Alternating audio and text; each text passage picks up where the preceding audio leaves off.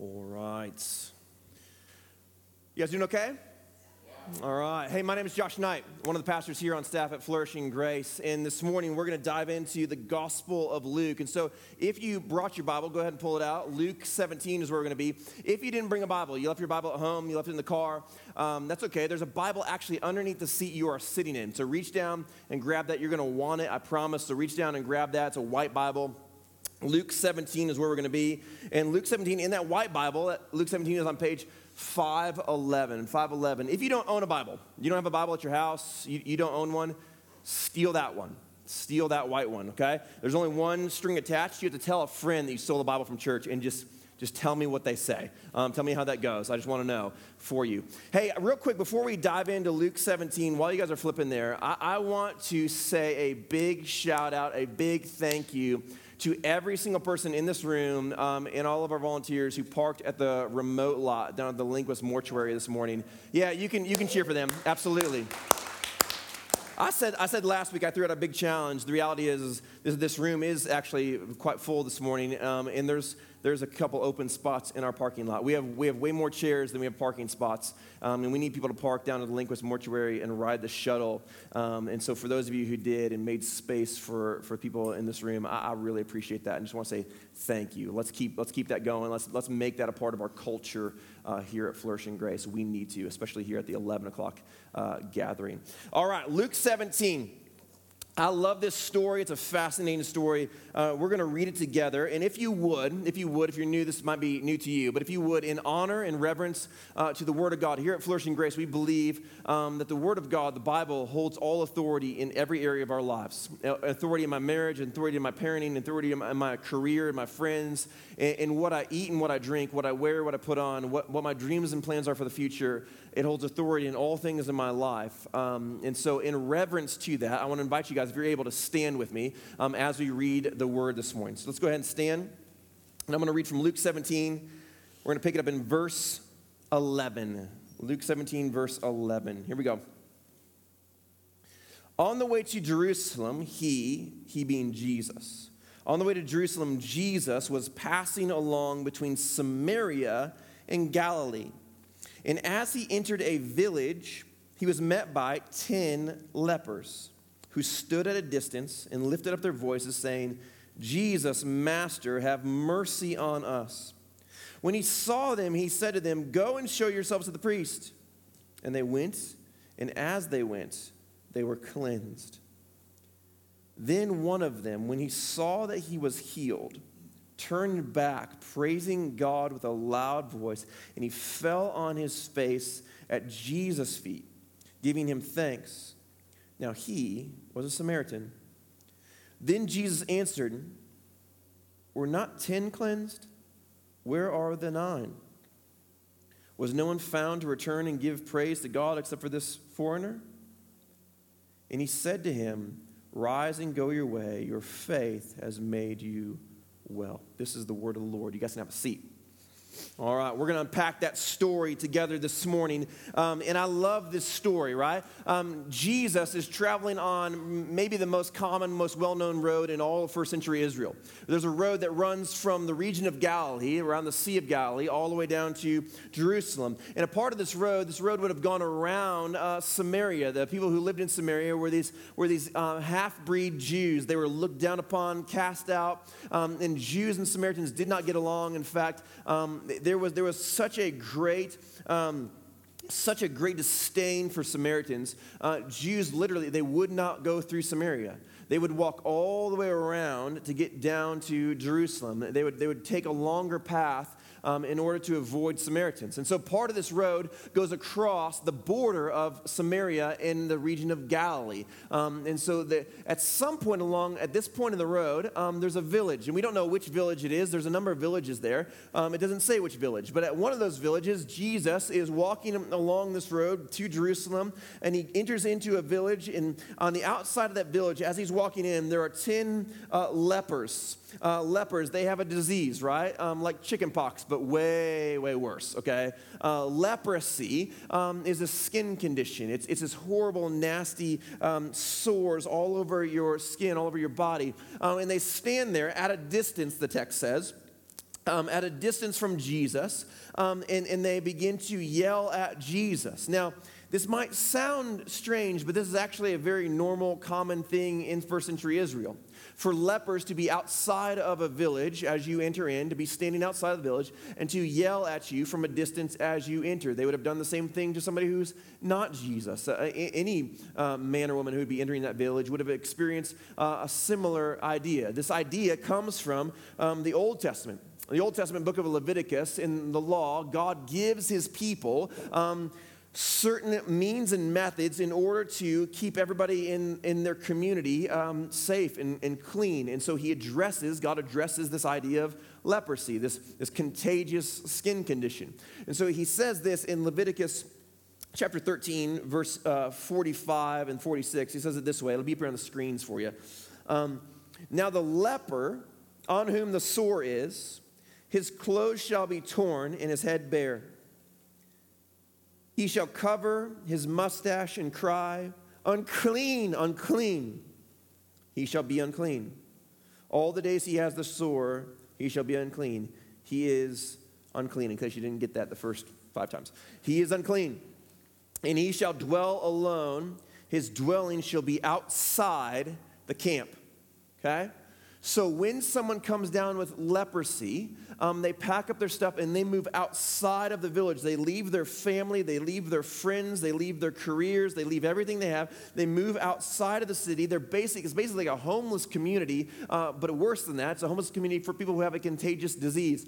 And so they must always remain at a distance. They're not allowed to draw near to anyone, and they must give a warning, right? You see them coming. They got torn up clothes. They got no covering over their head. They cover their face, unclean, unclean. Everywhere they go, they are marked from that day until the day that the disease leaves them, which there is no cure, but over time, right, it heals itself. But no telling how long. Could be months, could be years. When the disease leaves them, until that time, they must be defined. Be defined by one single word, and that word is unclean. Everywhere they go, they're marked. They're known. People see them from a distance. I am unclean. You must tell everybody that you see, people who used to be your friends, people who you used to respect and who used to respect you. You now stand with your face covered saying, I am unclean, I am unclean. And that's what happens to Jesus. Jesus is entering in this village. The lepers are on the outside of the village, standing at a distance, and they say, unclean, unclean. And then one of them says, wait a second. I know him. That's the guy. That's the one. That's the one who's going around. That's the rabbi. That's Jesus. He's been going around. He's been healing people of all kinds of diseases, all kinds of things. In fact, he's healed leprosy. I've heard the stories. He's healed it. And so suddenly they begin to shout, Jesus, have mercy on us. Jesus, Master, have mercy on us. And then Jesus' response is also interesting. He says, go show yourselves to the priest. That's a little weird, right? Why doesn't he just heal them? Why doesn't he say, okay, fine, you're clean? No, he says, go show yourselves to the priest. This idea also comes out of Leviticus chapter 13, that same passage that we read earlier. If you read the whole chapter, it's the priest's job to determine whether or not someone with this condition is clean or not. Right? So if you live in first century Israel and you suddenly start itching and you're like, wait, what is that? You don't go to the doctor. You go to the priest. You go to the priest and you're like, hey, what is this? And it's the priest's job to determine kind of your condition, right? And the priest is like, you know what? That looks more like athlete's foot. Just, wash it. Put a little ointment on it. You're fine. Go home. You just come back in a week. Let me see how it is, right? Or he's like, oh, okay, hold up. I know what that is. It's time for you to go, right? Time for you to leave the village, go outside. We'll bring your stuff to you. Like, no longer can you be in the temple, no longer can you be in the synagogue, no longer are you allowed to worship, no longer are you allowed to be with your family or your friends. You live outside of the community now. You are outcast. You are unclean, the priest would say. You are unclean. And so Jesus says to these 10 lepers, he says, go show yourselves to the priest. And instantly, immediately, all 10 of them turn and they go to the priest. They go into the village and they begin to go to the priest, which is interesting because what it shows is that all 10 of these lepers, in some way, shape, or form, believe that Jesus can actually heal them. right? Because this is not normal. This is not okay, right? It's not okay. They still have sores on their body. They're not allowed to go into the village. They're not allowed to go into the synagogue, and they're certainly not allowed to go to the priest. But they believe that somehow, shape, or form, Jesus has something greater for them. Jesus has something better for their lives. He has a cure for what they need. And so, in obedience, they just go. And on the way, Luke writes, on the way, they are cleansed. As they're walking on the way, suddenly their skin miraculously just clears up and it all goes away. And it not just, oh, I think it's gone. No, it's gone. It is cleansed. And one who is healed, one of these lepers, a guy, a Samaritan, turns back and goes back to Jesus. And he comes back to Jesus, and he goes all the way to Jesus' feet, and he's declaring, praise be to God. And he says, thank you, thank you, thank you, thank you. Thank you for healing me. Thank you for healing this condition of my skin. Praise be to God for this. And Jesus' response, he says, wait, hold up. Were there not 10? Where are the other 9?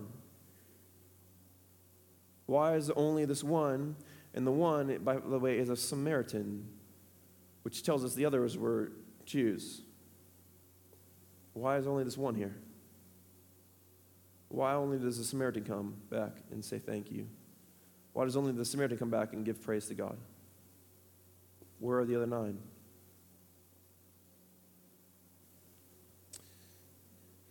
You see, often when people read this passage of Scripture, the question comes in your mind is, well, why didn't the other 9 go back? What's wrong with them? What's wrong with the other 9? I actually don't think that's the right question. In fact, I think that the other 9 actually makes a lot of sense. I can sympathize with the other 9. You just got to put yourself in their shoes for just one second, and you understand why they didn't go back, right? You think about it for a second. For months, maybe years, they've been living outside of the village, eating whatever is brought to them, whatever maybe a kind person in their family might be able to scrounge up or bring to them.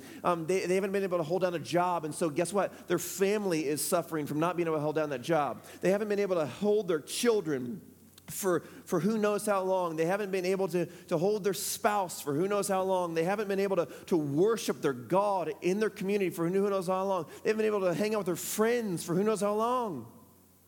And so you know exactly what happened to the other 9. You know exactly where they are. One guy for sure is holding his baby girl for the first time in maybe years. One guy for sure is going back to his boss and saying, hey, can I get that job back? I got to put some food on the table for my family.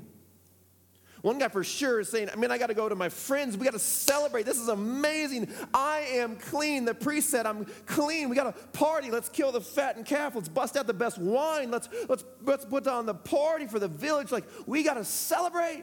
This is amazing. You know where the other 9 are. The reality is, if we're honest, the 9 are where most of us would be. Holding my wife, my boys, hanging out with my friends, sitting down at my own table, eating my favorite meal that I haven't been able to have in the comfort of my own home. And nobody likes being away from home for very long.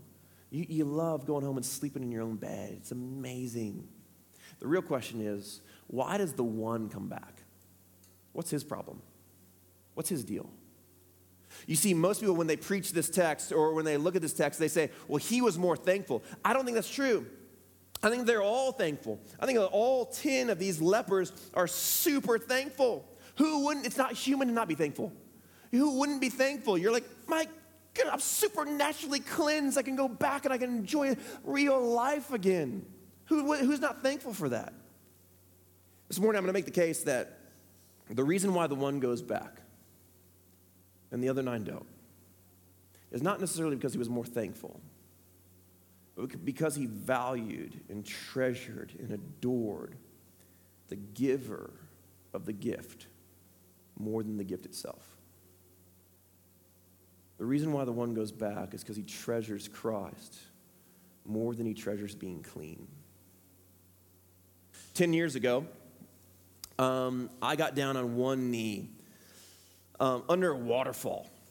Fellas, I don't know what you got, but I got a waterfall, all right? Just saying, waterfall.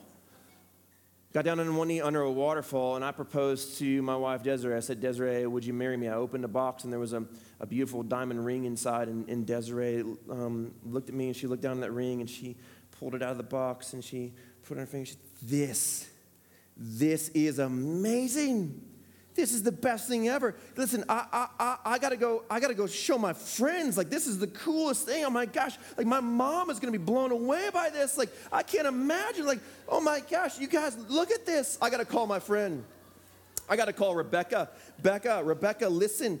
You won't believe what I got. I got a ring. It's an amazing ring. It's the best. Oh my gosh, it's so shiny and sparkly. You've got to see it. Yeah, I'm gonna come over right now. I'm coming to your place. Hang on one second. I just gotta say something to Josh real quick. No, that's not how that went down. That's not how that went down. And I hope that didn't go down that way for you either, right? This is what went down. She looks at the ring, doesn't touch it, just in the box, looks at the ring, and looks right back at me. And her gaze does not move from me. And she says, yes, I will spend the rest of my life with you. I'll give the rest of my days to being your wife. I'll draw near to you. I'll forgive you in the darkest hours. I'll celebrate with you in the most wonderful times. Her eyes went from me to the ring and straight back to me. And they locked on me and they stayed on me because she loved the giver of the gift far more than the gift itself. And I can say with certainty, today, my wife Desiree would happily exchange that ring for me. In an instant, in a moment, if it came down to it, she had to make a choice between that ring or me. That ring holds no value to her in comparison to me. The ring is valuable. It's expensive. Listen, I starved myself. I ate ramen all through college. I spent my life savings on this stinking thing, okay? It's valuable. But when it comes to me, in her heart, in her mind, there's no value there. She loves and treasures and adores the giver far more than the gift. This is what distinguishes the one leper from the other 9.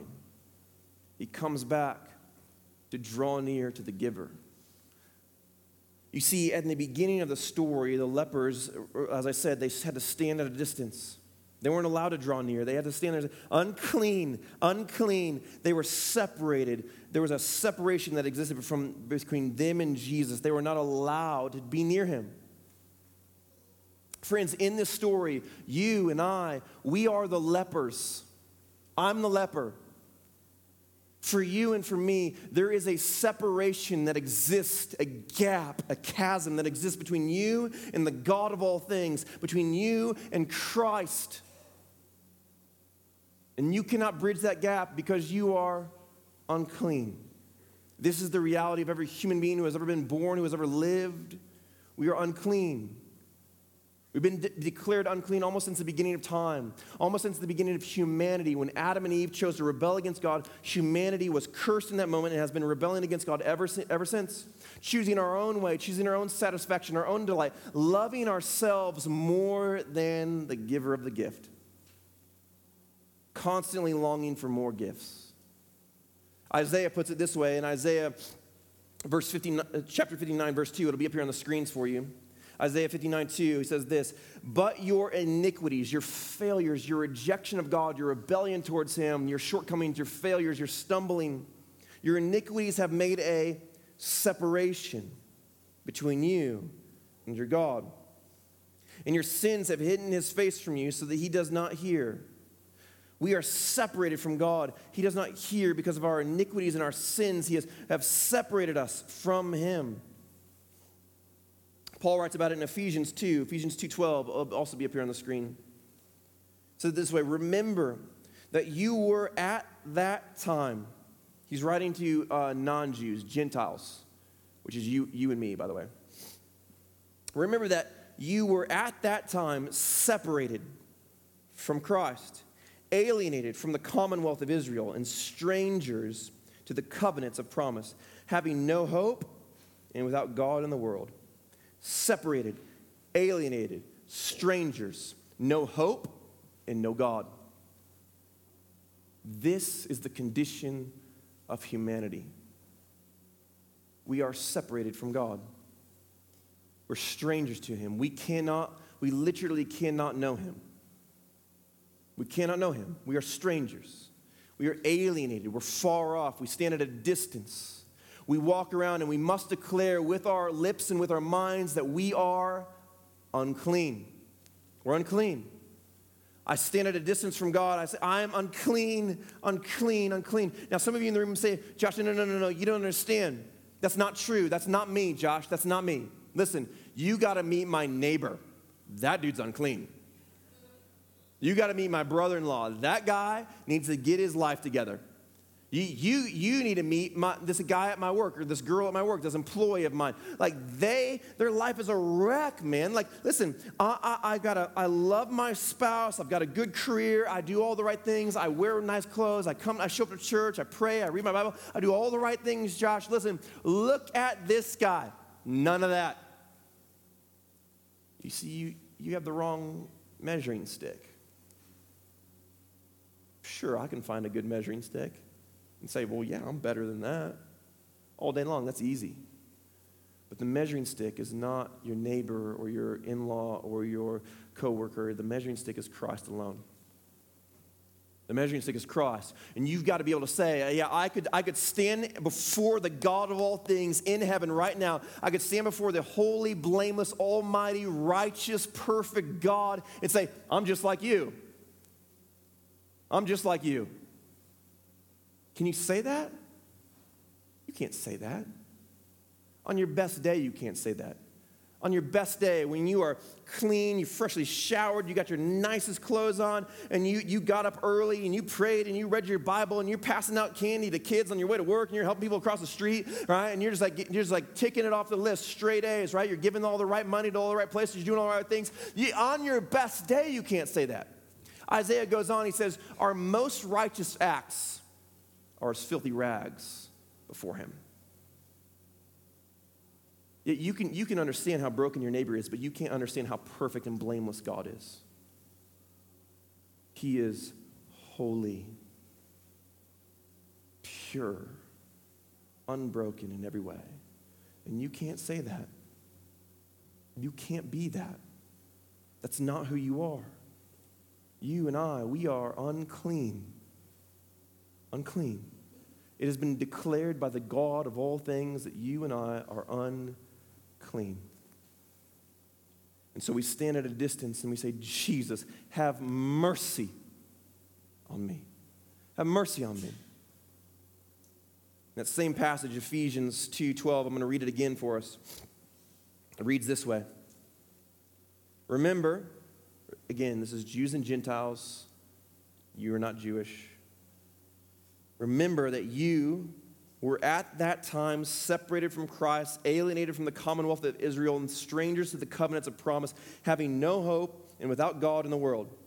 Now here it is, verse 13. Okay, you ready for this? Best word in the Bible. The greatest word in all the Bible. Here it is, verse 13. But now. But now, in Christ, you. If you are in Christ, and I just got to explain real quick what that means. If you have given your entirety of your life to Christ, you have a relationship with him. You know him. He is in you, and you are in him. He is the chief of all things in your life. You've submitted in all areas of your life to him, and you are in Christ. If that is you, what comes next is true of you. In Christ, you, who were once far off, have been brought near by the blood of Christ. For he himself, Jesus, he himself is our peace, who has made us both one, Jews and Gentiles, and has broken down in his flesh the dividing wall of hostility by abolishing the law of commandments expressed in ordinances, that he might create in himself one new man in the place of two, so making peace, and might reconcile us both to God in one body through the, what's the word? the cross, thereby killing hostility. You see, you stood before God unclean, an almighty, holy, blameless God, and the punishment for your rebellion towards him was hostility, was violence, was death. The punishment for sin is death. Christ broke that down. How did he break that down? How did he create reconciliation? How did he break down that dividing wall of hostility? By the cross. You must understand that. You must hear that. By the cross alone. No other act, no other time, no other moment, no other deed. The cross of Christ has broken down that dividing wall of hostility for those who are in Christ. In just a couple weeks on Good Friday, 6:30 p.m., we're going to gather in this room and we're going to focus all of our attention and all of our souls on that cross of Christ. We're going to sit in the room and we're going to meditate on joy and sorrow, beauty and ugliness coming together in this unbelievable moment where Christ says, I can fix that. There's no priest, there's no prophet, there's no king who can tell you you are unclean. It doesn't exist. There's no deed you can do to find cleanliness. Christ alone can bring it. The God of all things says, I can step in. I will give my own life. I'll become just like you. I'll become human. I'll put on flesh. I will take the punishment for you. I'll take the hostility for you. I will bear the weight of the wrath of God for you, and I'll bear it on the cross so that you might be clean.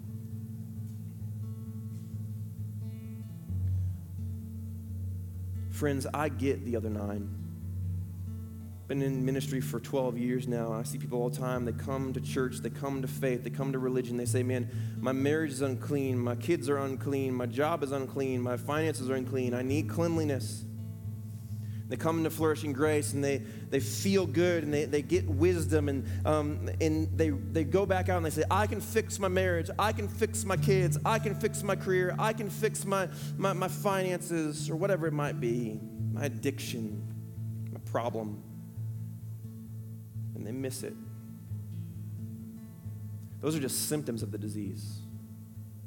The disease is the curse of sin, and you cannot fix it. Christ alone fixes it. Christ alone, when we draw near to him, and this is the beauty of the story.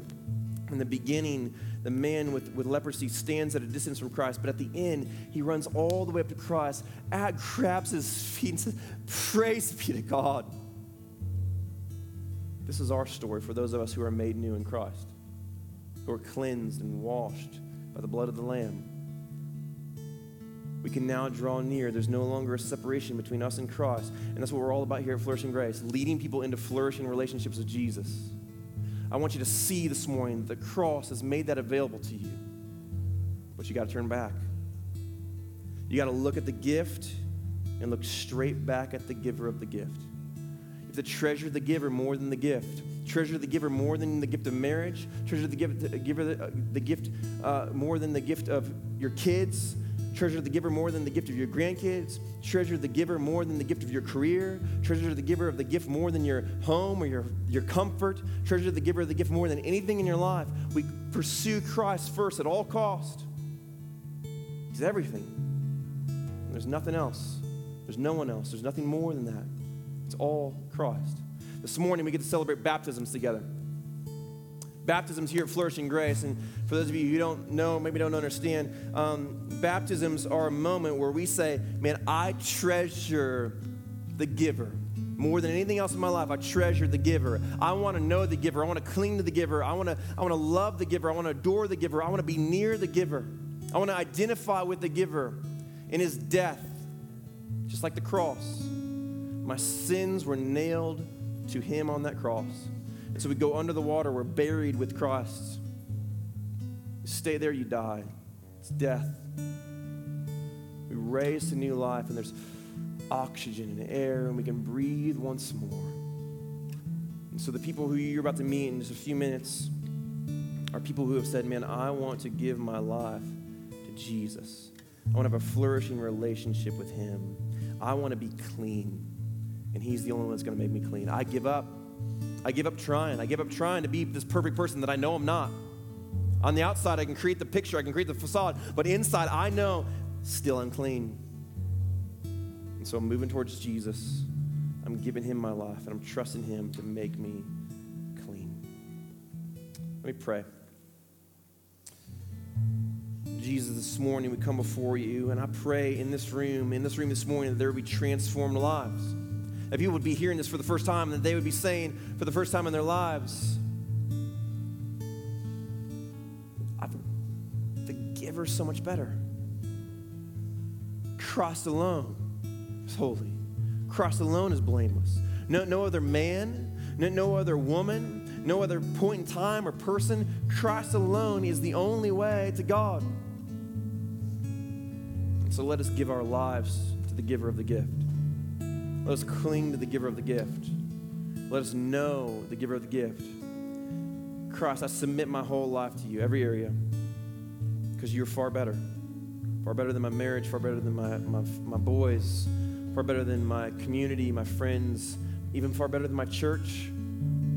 You are the ruler of all things. Don't let me cling to any area. Don't let me cling to anything, any idea, any hope. Let me cling to you alone. I praise you. Praise you in your name. Amen.